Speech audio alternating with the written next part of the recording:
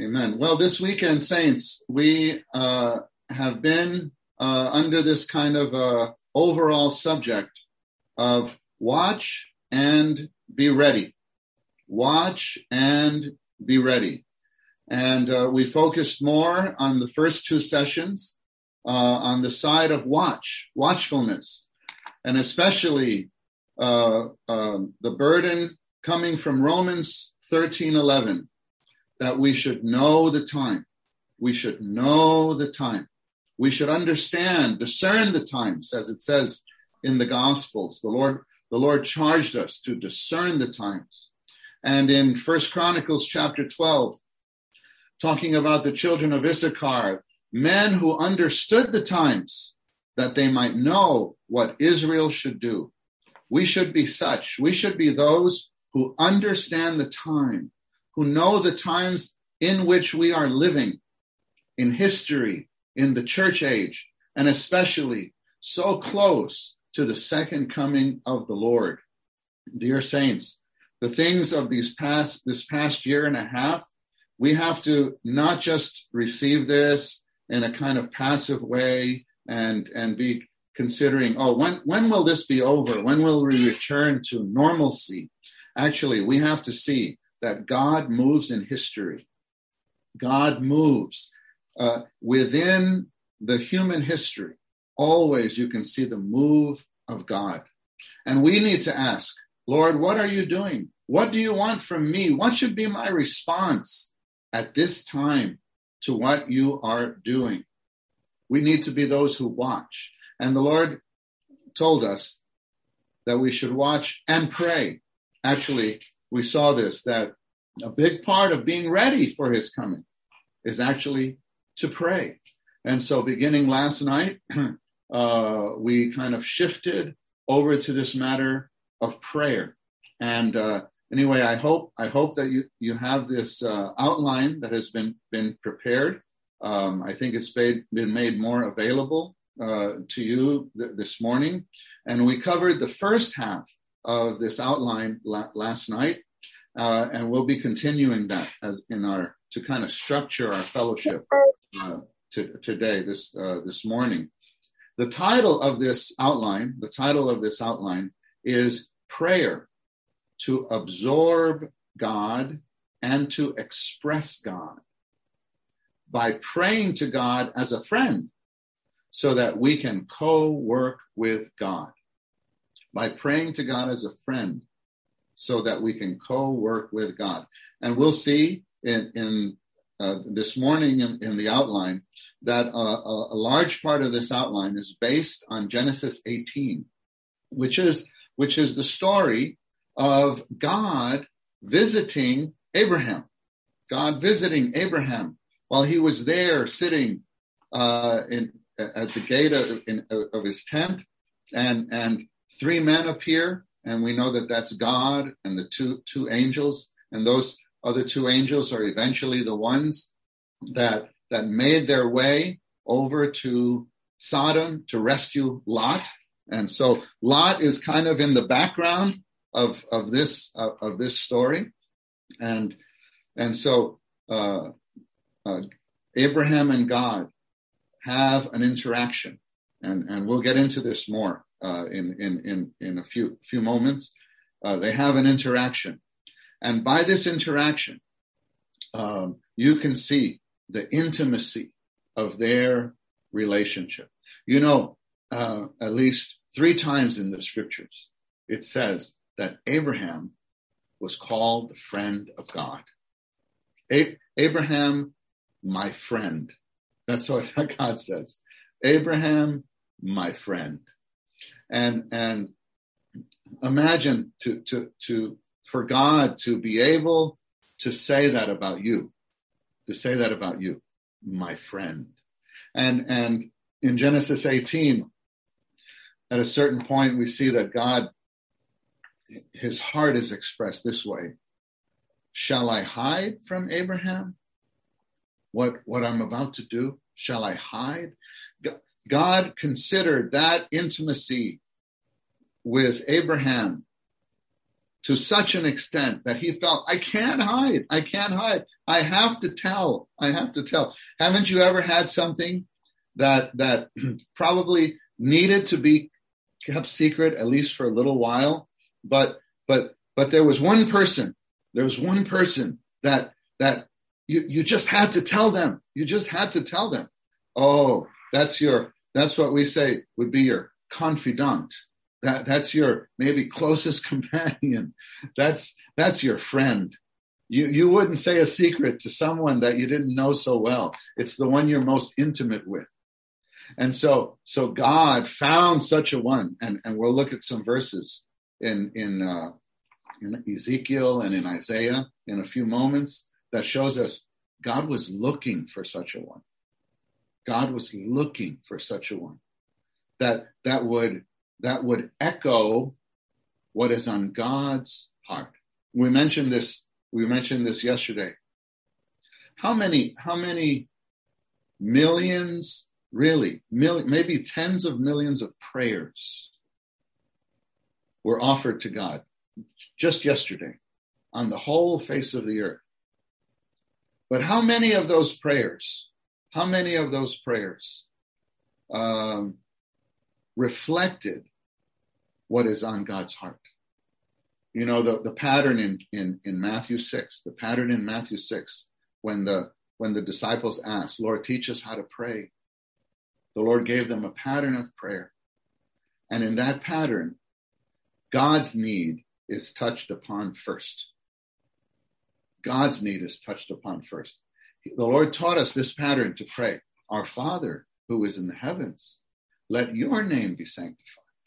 Let your kingdom come. Let your will be done on earth as it is in heaven. Give us today our bread, our daily bread. So yes, it's proper to pray for your own need, but usually when human beings pray, more often than not, I think, even among God's children, the first prayer is for something for us, not something for God. But we'll find out in this story, Abraham was one who touched God's heart, who knew God's heart. So he was God's friend. And then this friend became God's co-worker. And God is looking for such people to be firstly his friend that could enter into his heart, to be those that co-work with him, that work together with God. You know, in Matthew 25, I like to repeat this. I mentioned this last night. In Matthew 25, the Lord gives us the way to be ready for his coming. And what we see in Matthew 25 is two parables. The first parable of the 10 virgins, and then the parable of the slaves with the talents, that they're supposed to invest the talents and to increase, right? To make more talents. And from this we see two principles. And this shows us, brothers and sisters, that when we face the Lord, and be clear, every one of us will face the Lord at his judgment seat. This is what he is revealed in Romans 14, in 2 Corinthians chapter 5. Each one of us personally will face the Lord at the judgment seat to give an account. It says in 2 Corinthians 5:10, for the things done in our body. The Lord will have given us X number of years, whatever that is. We have no control over that. Some, the X is finite. It ends, and we just go to the Lord. Others, even in this audience today, will actually live to see the Lord's coming. I noticed, at least in the meeting in the hall there in London, a number of young people there. Oh, dear young brothers and sisters, you're alive in a very, very remarkable time. You are most blessed. You are most blessed. You may not realize it. I don't know if you realize it or not, but you are most blessed because very possible, very probable even, I say, that you will live to see the coming of the Lord. And so this fellowship this morning, this is for you to be ready how to face the Lord. Even I would use the words from 2 Peter chapter 3, how to hasten the coming of the Lord. That means how to make it come faster. Oh, it says about David in Acts 13 that he served his generation. David served his generation. Young people, you can serve your generation. You can serve this generation. How? The top way by serving this generation is actually not by being concerned about social affairs and things like that. I'm not speaking against that. Many of those things are noble to help mankind. But I tell you, the best service to mankind, the real service to mankind that will bring peace to this earth is to grow in the Lord, build the church, build today's ark, bring in the kingdom age so that the Lord can reign. That's the biggest service that you can do for your nation, for your generation, for all of humanity on the whole face of the earth. We are involved in something amazing. Noah building the ark there, I think his sons, they may not have understood it. They must have wondered, Dad, what are you doing? Everybody thinks you're crazy. But they helped. We know they helped, and they actually built, and they got built into the ark. I mean, they entered into the ark. Thank the Lord. Eventually, do you realize what they did turned the whole age? It brought in a new age by entering into the ark life with their parents. Oh, young people, you are in a very, very special and particular time in history. There's in Matthew 20, the Lord talks about the first and the last. I don't have time to get into that story, that parable about the workers who start early in the day, and then he hires more throughout the day, and then he hires at the 11th hour, which is like 5 p.m. And because the day goes from 6 a.m. to 6 p.m. So the 11th hour, and then they work the shortest time, but they get the same reward as everyone else. And then the Lord says, the first shall be last and the last shall be first. Actually, did you know, young people, that that parable in Matthew 20 is probably talking about you? That when it says first and last, it's talking about generations. And you may actually be the last generation that brings in the coming of the Lord. Oh, that's very special. And so you need to be prepared just like everyone else. So let me come back. That was a little aside, to a little word to the young people. I come back to Matthew 25. The Lord tells us two principles, how to be ready to face him at the judgment seat. Dear saints, we need to live in the light of the judgment seat. We will face the Lord and will be judged based on two things. The first, did you grow in life? Did you grow in life? And number two, were you faithful in service? Faithful in service. Those are the two aspects that the Lord will judge us on. And so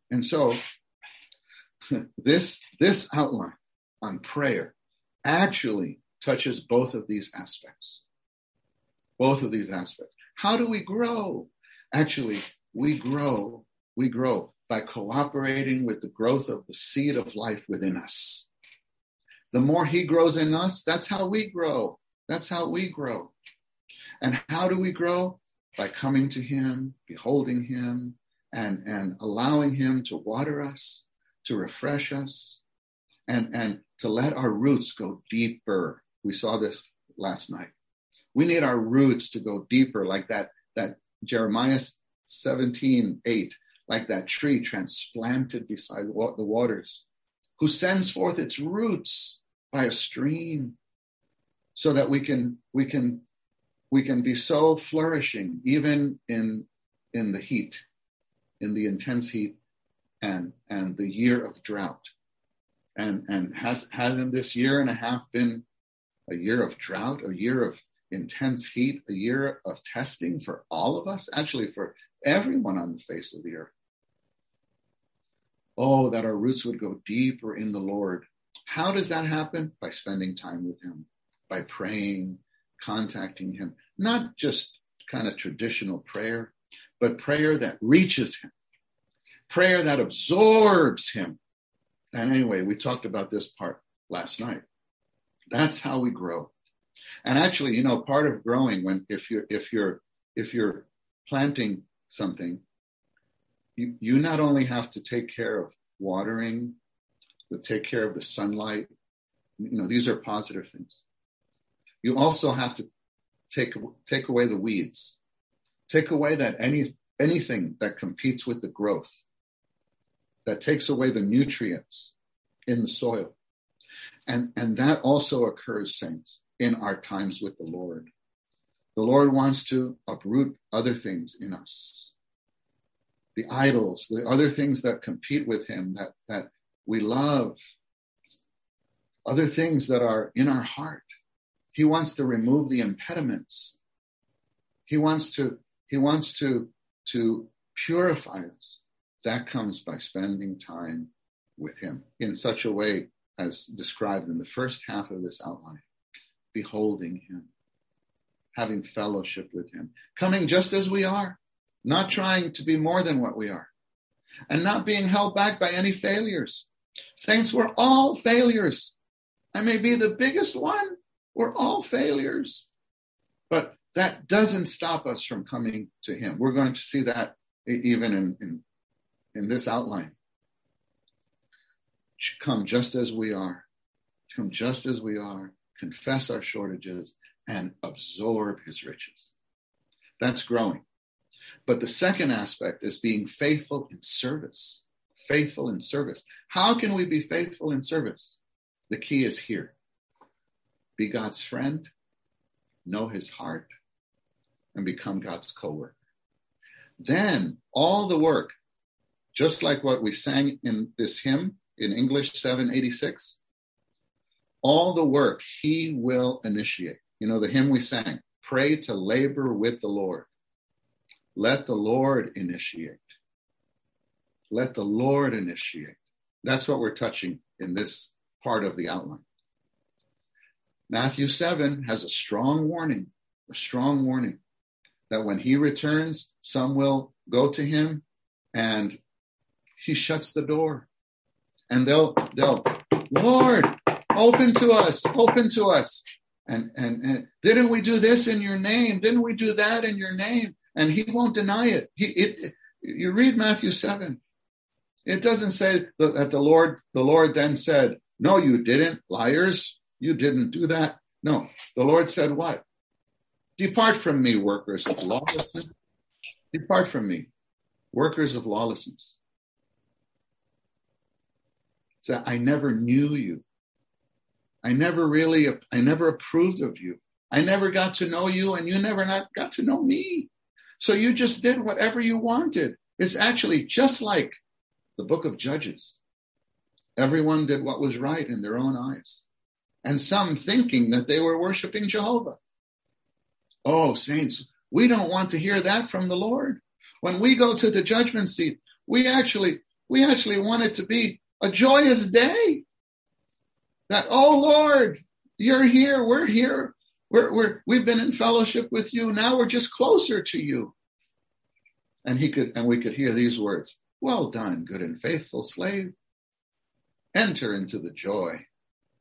Enter into the joy of your master. That's what we want. And that's behind this part of the outline. So with that as a kind of introduction, and also in case some haven't been with us in the first 3 sessions, this is a little catch up so that we could enjoy in this session together.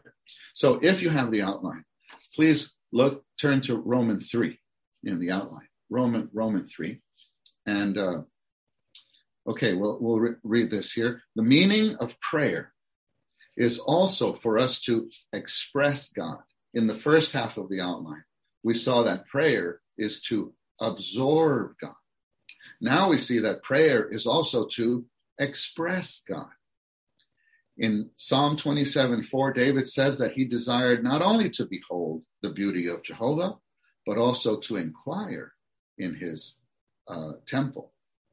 To inquire is to let God speak within us so that the words spoken to him in prayer are actually God speaking within us, God's expression. Now, this is the first time you read this, I think might not be so easy to understand. It's saying here that we inquire of God. So we're asking him. But as we're asking, we're actually expressing God's will. How is that?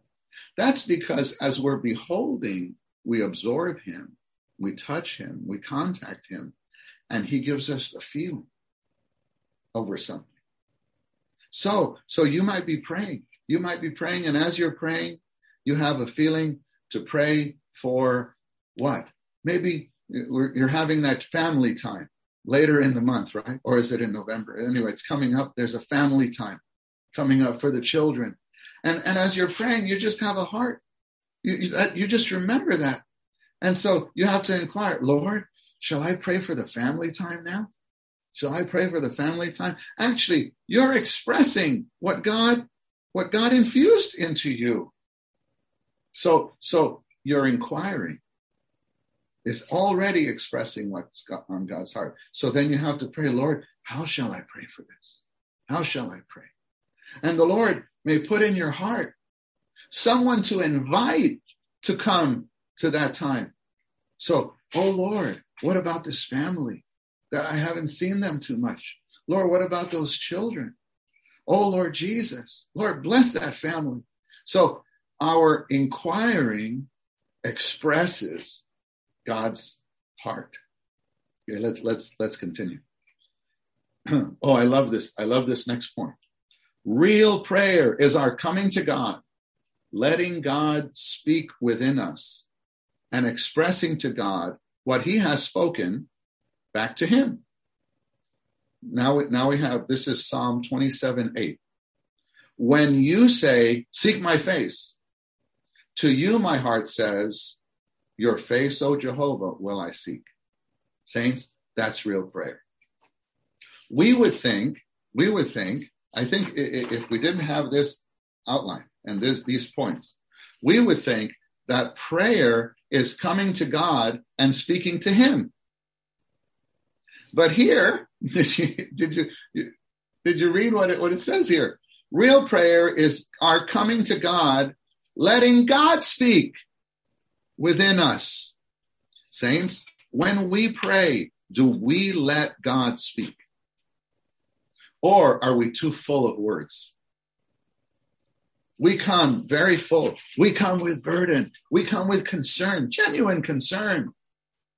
But I would say very often, I say this from my own experience in the past and from observation, even in the church prayer meeting, I realize saints sometimes come full of words. Saints, we need to come as empty vessels. Come as empty vessels, unoccupied vessels. When, I love this verse, when you say, this is the principle of prayer, when you say, seek my face, my heart says, I'll seek your face. This is a kind of pray reading. This is a kind of pray reading. The word says that Christ may have the first place in all things. So we say, Lord, you have the first place in all things.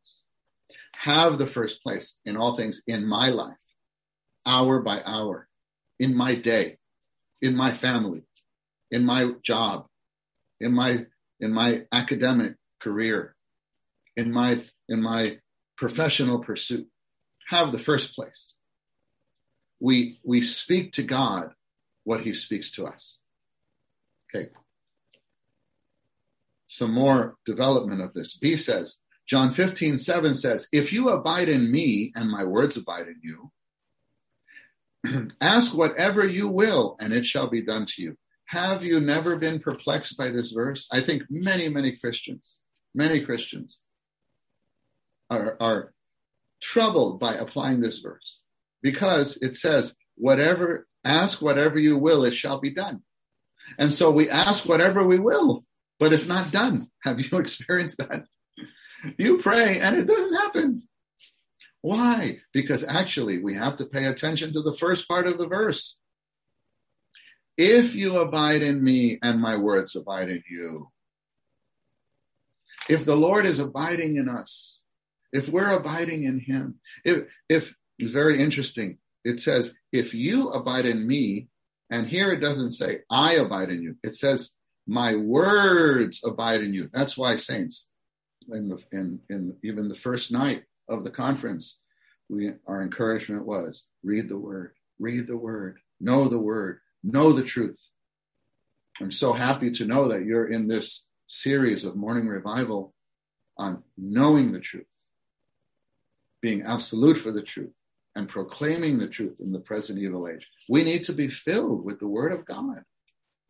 The more we're filled with the word of God and his word abides in us, this will affect our prayer. Because by his words can become the rhema, R-H-E-M-A, the rhema, the spoken word, the living word to us. That's the anointing. The word and the spirit go together. He manifests his word to us. His will to us. He manifests his will to us by his words. That's why sometimes it seems like out of nowhere, a scripture comes up. A scripture comes to mind. That's his speaking to us. That's not just that you remembered. That's the Holy Spirit reminding you, expressing his will at that time. So then we just pray according to those words. Then whatever we ask is actually already his will. For sure, he will do it. This verse presents three crucial points. Okay, points 1, 2, and 3. First, we must abide in the Lord, which is to remain in fellowship with the Lord. 2, second, the Lord's words must abide in us. When we abide in the Lord and are in constant fellowship with him, he speaks within us. Third, our asking the Lord comes from the Lord speaking within us. If we are in fellowship with the Lord, he will speak within us, and then we will have the words with which to ask him, that is, to pray to him. Oh, saints, I hope we could practice this. Just be in the word and pray according to the word. Let his words abide in us. Okay, C says, when we really touch, contact, and absorb God, he will speak within us. Then we pray according to his inner speaking. To pray is to go to God, meet God, draw near to God, commune with him, and absorb him so that he can speak to us inwardly. When we pray to him with his words to us, our prayer expresses God. Oh, I hope we can practice this. Now, D has some very important practical principles for our prayer, to help us in our prayer, so that we could have the effective prayer. In our contact with the Lord, we need to learn the following principles. We should not direct the Lord in our prayer. We should not direct the Lord in our prayer. Instead, like Saul of Tarsus, we should ask, what shall I do, Lord? Not, this is what I will do, Lord. You know, when Paul met the Lord, he gave his testimony of meeting the Lord 3 times in the book of Acts. And in Acts 22, in this account, he asked the Lord 2 questions. He says, who are you, Lord? Who are you, Lord? And then, what shall I do, Lord?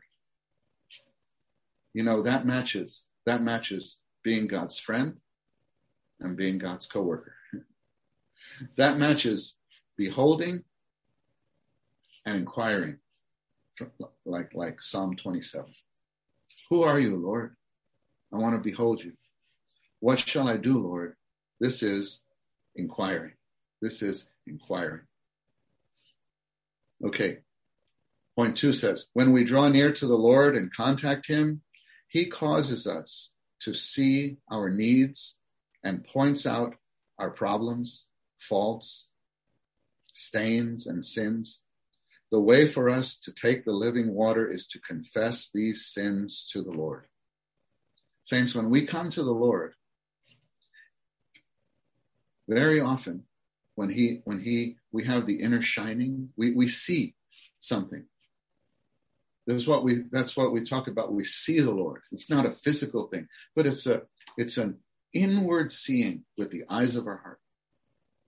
And what we see, well, I think we mentioned this already, is really of two categories. Either we see more of the Lord, who he is, what he is to us, his riches, or we see ourselves. Don't be discouraged when you see something about yourself, when he exposes you in something. The verses that we have here for this point are John 4. Do you know what story this is? This is the story of the Samaritan woman when she meets the Lord, and it's very, very interesting that the Lord is talking to her about finding the finding the water, and drinking of the living water, and she says, "Sir, give me this water," and then he says, "Well, first call your husband." Oh, my husband, I don't have a husband. She says, "Oh, that's right, because the one that you're with now is not your husband, but you've had 5. Oh, and she changed it. Lord, I perceive you're a prophet. You're a prophet. And so, and she starts talking about some theological things about the worship of God. The worship of God. Do you see? He wanted to give her the living water. He wants to give her the living water. What's the way? She has to confess. She has to confess her sin. She has to confess her sin. Eventually, when the Lord exposed her, she didn't hide from that. Yes, she was a little uncomfortable. She went this way, that way, but eventually she drank of the living water. She drank of the living water. Actually, the Lord confessed her sin for her. The Lord confessed her sin for her. And she drank of the living water. And then she went, come see a man that told, that's her gospel. Come see a man who told me all things that I did. What kind of a gospel is that? Not come see the Savior. Come see a man who exposed me. What a wonderful, fresh gospel that was.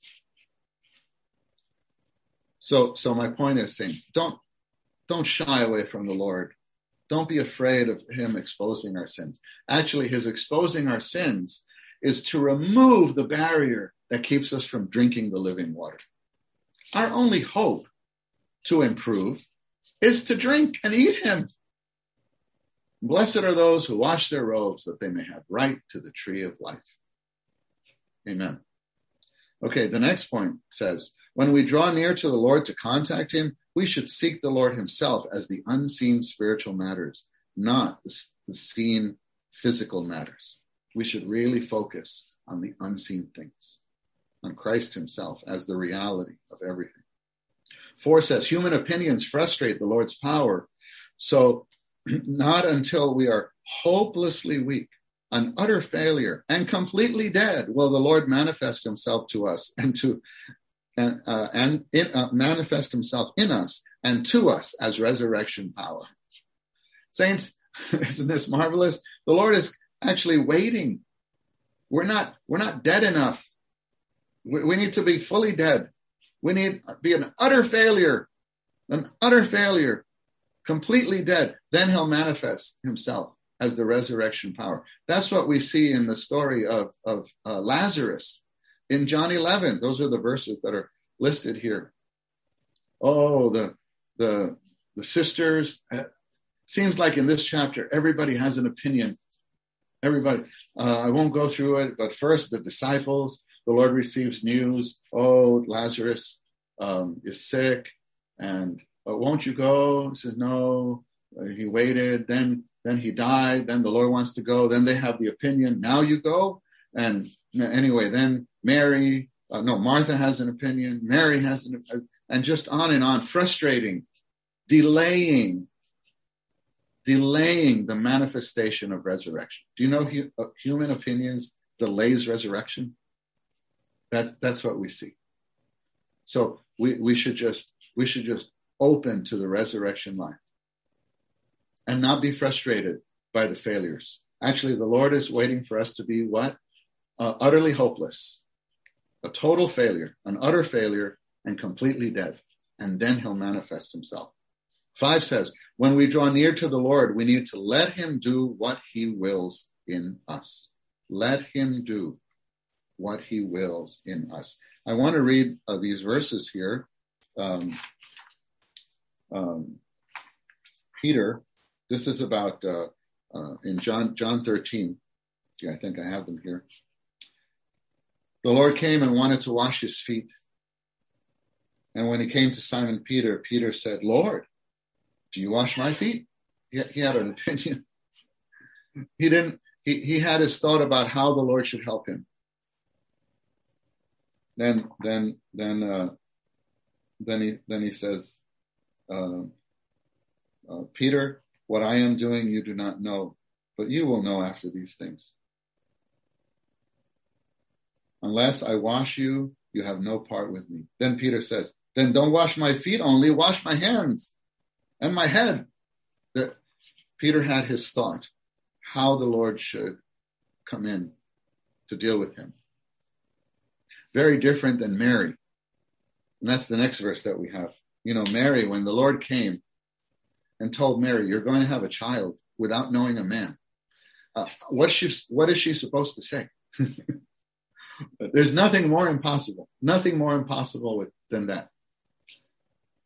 So she says this, because no word shall be impossible with God. And this is Luke 1:38. And Mary said, behold the slave of the Lord. May it happen to me according to your word. Behold the slave of the Lord. May it happen to me according to your word. Oh, that we could have the same response to the Lord whenever he comes to us. Whenever he comes to us. Because on one hand, he will expose us and expose our sin. We have to confess. On the other hand, the Lord wants to see that he has qualified us for a share of the portion of the saints in the light. We are complete in him. In Colossians 2, it says, you have been made full in him. But we might say, well, I don't feel so. No, saints, we should just receive the Lord's word. Lord, you are the author and the perfecter of faith. You're the author and the perfecter. It says, he who has begun a good work in you will complete it until the day of Christ. Just say, amen.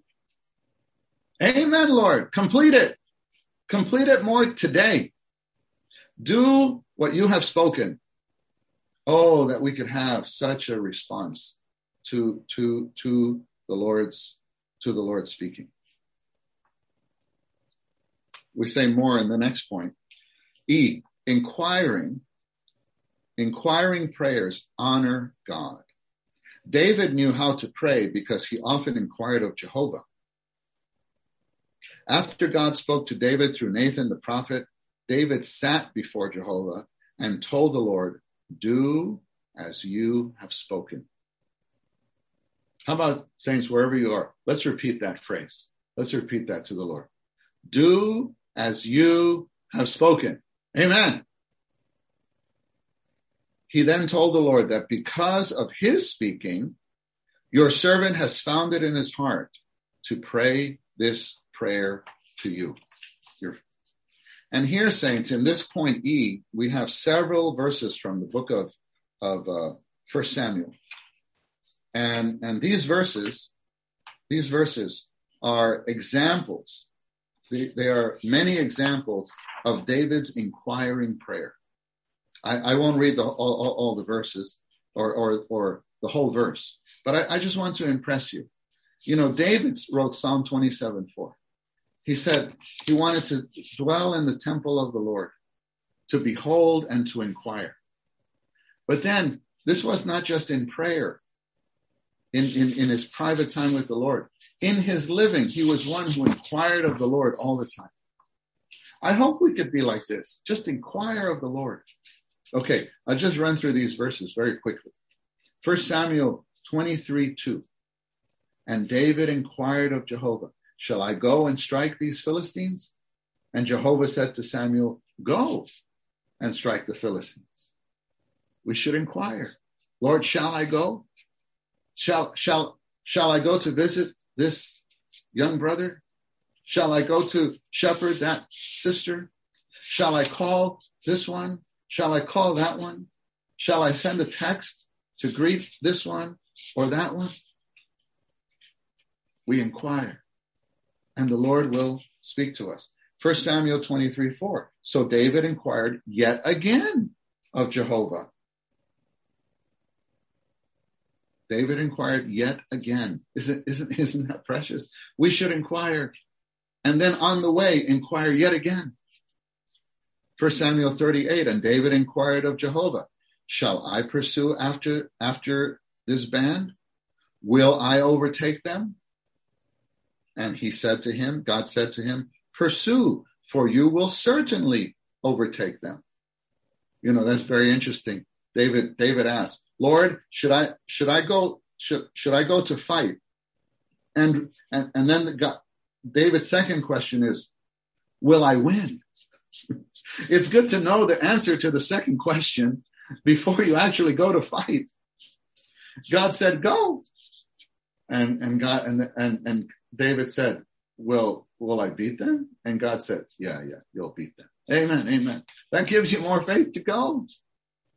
I think David was quite smart to ask the second question. 2 Samuel 2:1, and after this, David inquired, saying, shall I go up into one of the cities of Judah? And Jehovah said to him, go up. And David said, where shall I go up? And he said, to Hebron. Oh, saints, here's a sweet, sweet secret. We may have a feeling to contact a new one, a young one, just a brother or sister in the church life, just to say hello, maybe to invite them for some coffee or tea, or a lunch or a dinner, a young one just to shepherd them. And we have a burden. Lord, should I contact them? And the Lord will say, amen, contact them. And then we just go to contact them. Oh, saints, don't do that. We should ask, Lord, how shall I go up? How shall I contact them? Should I visit them? Or should I invite them to my home? Or should I invite them out somewhere? Then we should say, maybe the Lord leads us to visit them. Then we should ask, Lord, when I visit, what shall I talk about? Should I ask them if they had morning revival? Maybe the Lord would say, no, don't ask such things. Shall I invite them to the next meeting? Or should I just ask them how they're doing? Oh, for every step we should inquire. This was David's practice. Anyway, there's too many examples. I can't be detained here because we need to go on from David to Abraham. Okay, now Romans Romans 4, which is the main part of this outline.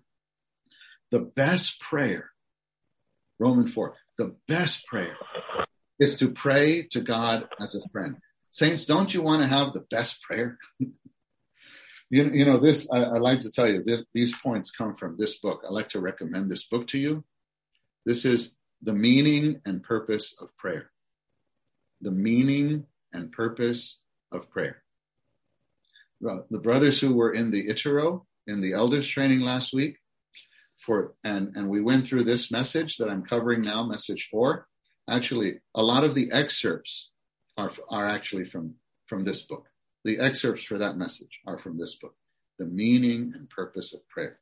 And there's a chapter in this book entitled The Best Prayer. Saints, don't you want to know what the best prayer is? So we give you a little appetizer so that you could go and have the main course and read. I hope you would read the book. The best prayer is to pray to God as a friend. Abraham was the friend of God. In Genesis 18, the God of heaven humbled himself in order to befriend Abraham. After he was circumcised and his natural strength was terminated, Abraham lived in intimate fellowship with God and became God's friend. And here we have listed the 3 verses that mentions that Abraham was the friend of God. 2 Chronicles 27, Isaiah 41:8, and James 2:23.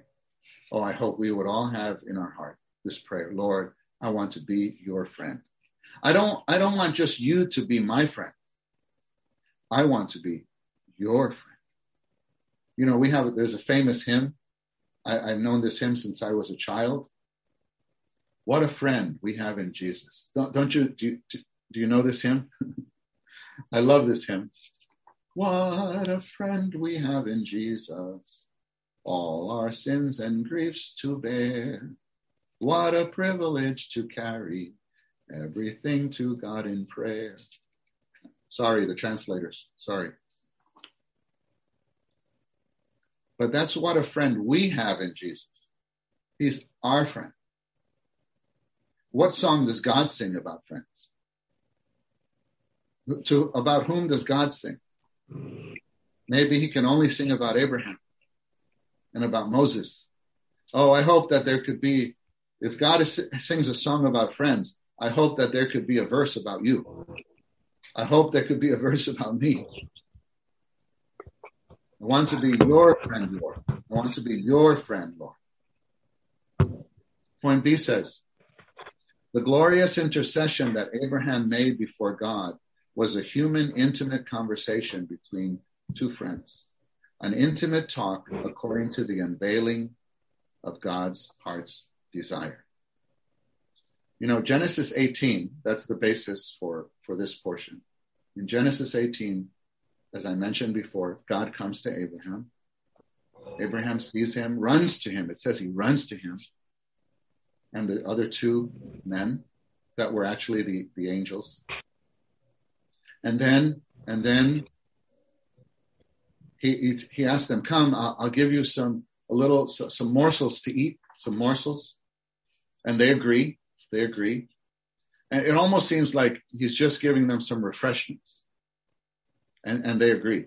But then what he does is he runs to Sarah and says, make the morsels and prepare that. And then he runs and gets a calf. And actually he's very busy. He's running a lot in the first part of the story. And he runs and he gets a calf and he tells them, prepare the calf. So he invites them for like a little snack, but he starts preparing a meal. Now, okay, it's not that Abraham, you know, when you read this, it says, and he ran and gave the calf, told them to prepare it, and then they sat and ate. That's the next verse. So when you read it, it almost seems like, everything was ready. No, the dinner was not ready. The calf was not even slain yet. The poor calf was alive when the Lord came. And then he got the calf. Then he said, please prepare this. So they had to slay it. Then they had to, do whatever they do to dress it. Then they have to cook it. How long did that take? Was 30 minutes? I don't think so. maybe some hours. Some hours. Do you know during this whole time, God was sitting there with Abraham. And they were talking.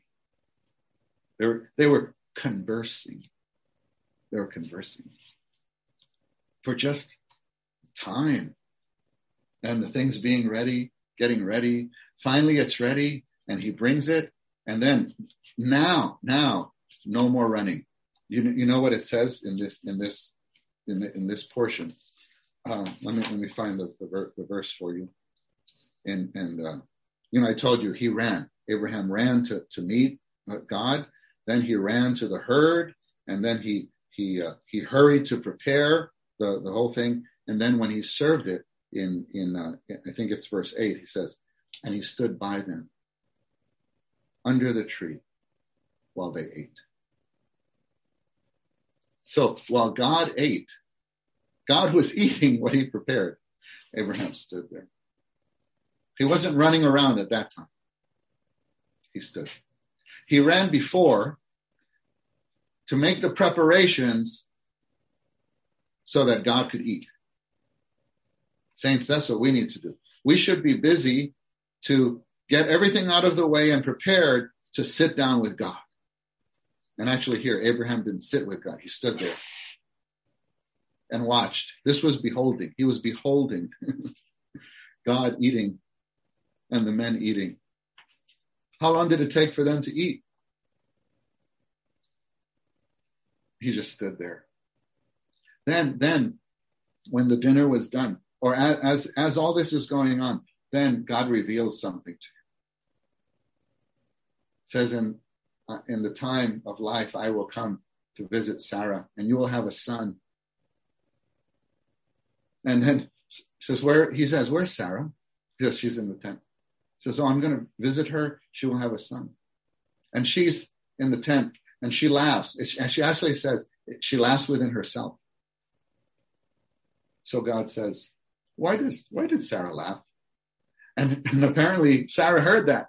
So she comes out to vindicate herself. And she says, I didn't laugh. And the Lord said, what does it say? This is verse 15. And he said, no, but you did. But you did laugh. Oh, they're having, what an intimate talk. What an intimate talk. I didn't laugh. Well, yes, you did. The Lord said, yes, you did. God revealed in this talk two things to Abraham. The positive coming of Isaac, the blessing, and the negative judgment of the world, Sodom. God revealed these two things. This actually is along the line of image and dominion. God had something in his heart touching his purpose. Isaac, of course, is a type of Christ as the seed of Abraham, the blessing to the nations. But to bring that blessing, God has to clear up the world. And so the judgment is coming. That's on his heart too. Oh, dear saints, the Lord wants to reveal things to us positively and negatively so that we can stand with him and know how to pray. Know how to pray. But this was a conversation, a kind of sweet, intimate fellowship. So then they get up and they're walking, and it says Abraham was like accompanying them. And then God says this. And verse 17, shall I hide from Abraham what I'm about to do? Shall I hide? So it's even not Abraham prompting him. It's that in the intimacy, God senses the intimacy so much. And he realizes, I found someone who can echo my heart. I found someone. How can I hide from him what I'm going to do? So the Lord tells him that he is going to judge Sodom. That he's going to judge Sodom. And then, of course, Abraham begins to negotiate for Lot. begins to negotiate, to pray for Lot. But very interesting, prays for Lot without mentioning Lot. Anyway, let's continue just the reading of the outline. Point C, even before the incarnation, Jehovah as Christ appeared to Abraham in a human form with a human body and communed with him on a human level. As Abraham was enjoying sweet fellowship with God, he received a revelation from him regarding the birth of Isaac and the destruction of Sodom. The birth of Isaac is related to the coming of Christ's grace, and the destruction of Sodom is related to God's judgment upon sin. This means that Christ must come in and sin must go out. E, God revealed to Abraham his intention to destroy Sodom because he was seeking an intercessor to intercede for Lot. Here we have Isaiah 59:16 and Ezekiel 22:30. I'll read those in a moment. God wanted to save Lot in order to protect Christ's genealogy through Ruth, a Moabitess, and a descendant of Lot. So here we have Isaiah 59:16. And he saw that there was no man. And he was appalled that there was no intercessor. Imagine God was appalled, stunned, shocked. Therefore, his arm accomplished salvation for him and his righteousness sustained him. God is looking for intercessors like this, like Abraham.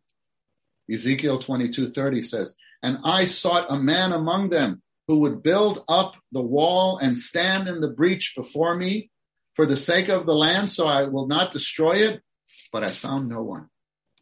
God is looking for proper intercessors, saints, proper intercessors. And to be those who co-work with God, who pray according to God's will, we first have to enter into the intimate fellowship to be his friend.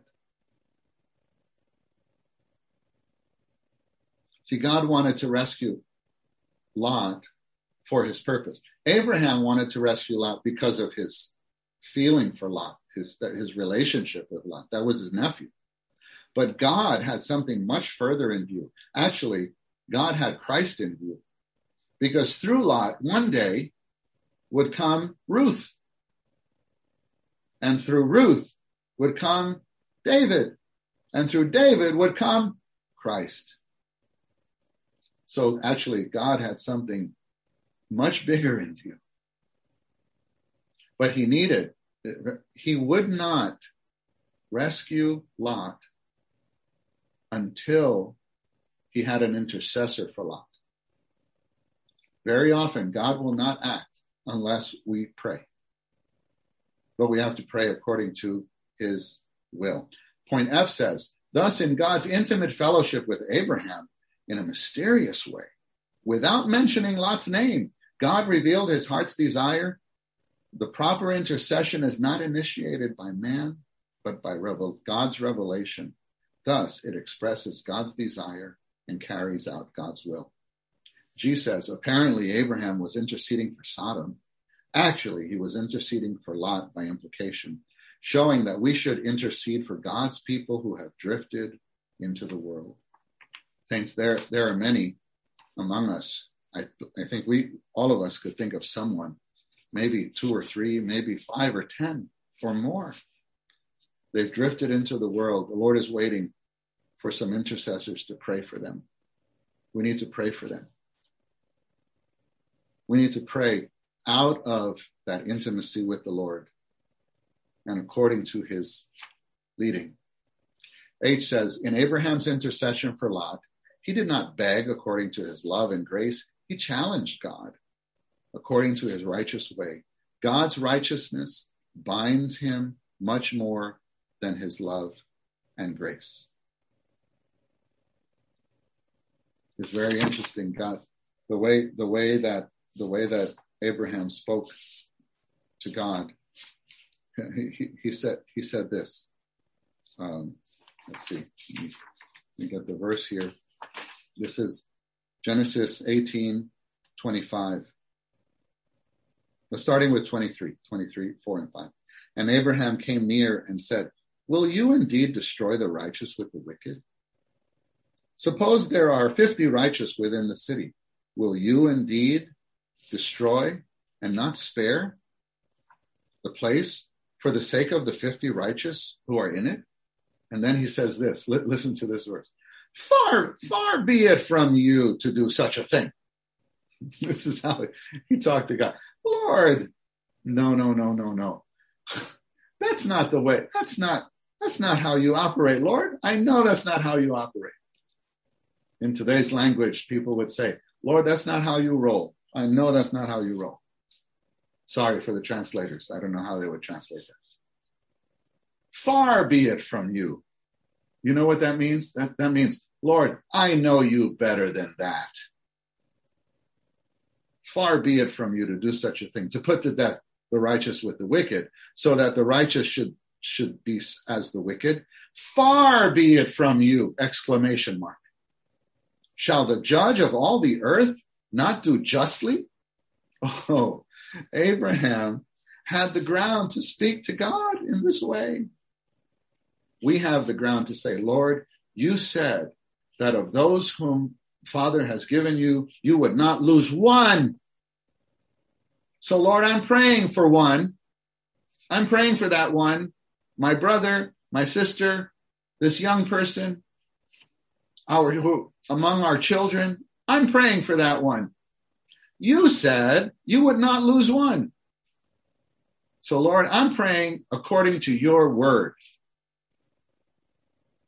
Saints, do you think, as his friend, you could have the boldness to speak to him in such a manner? I believe he likes us to challenge him in such way, according to his word. According to his word. I says, intercession is an intimate conversation with God according to the inward intention of his heart. For this, we must learn to linger in the presence of God.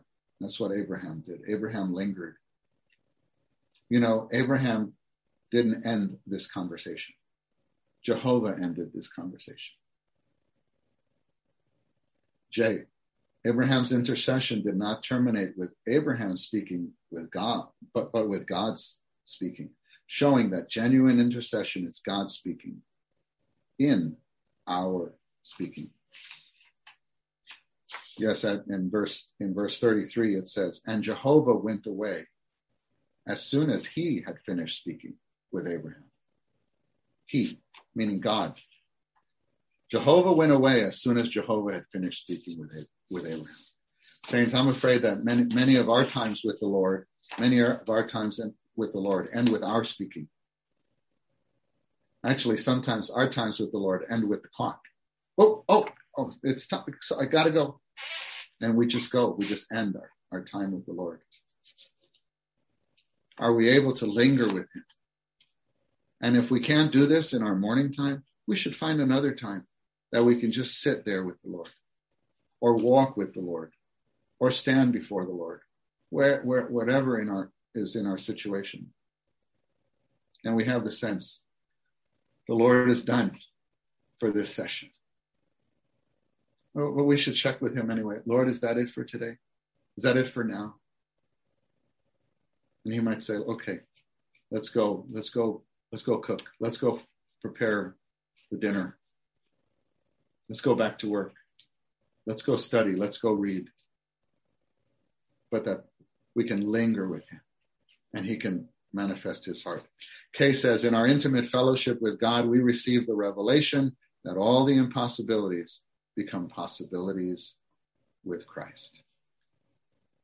Oh, Mary had that view. She said, Lord, behold the handmaiden of the Lord. May it be to me according to your word. She would just said, do what you just said, because I can't do anything about that. Do what you said, Lord. For all things are possible with you. And then we close with Romans 5, the last point. During the first aspect of our prayer, we enter into fellowship with God, who then anoints us with his burden for the work and reveals his intentions to us. The second aspect of our prayer is then to inquire of the Lord by petitioning him concerning his will and his burden for the work. Then we carry out the purpose of prayer by coordinating with God to co-work with God. Saints, this is prayer to absorb God.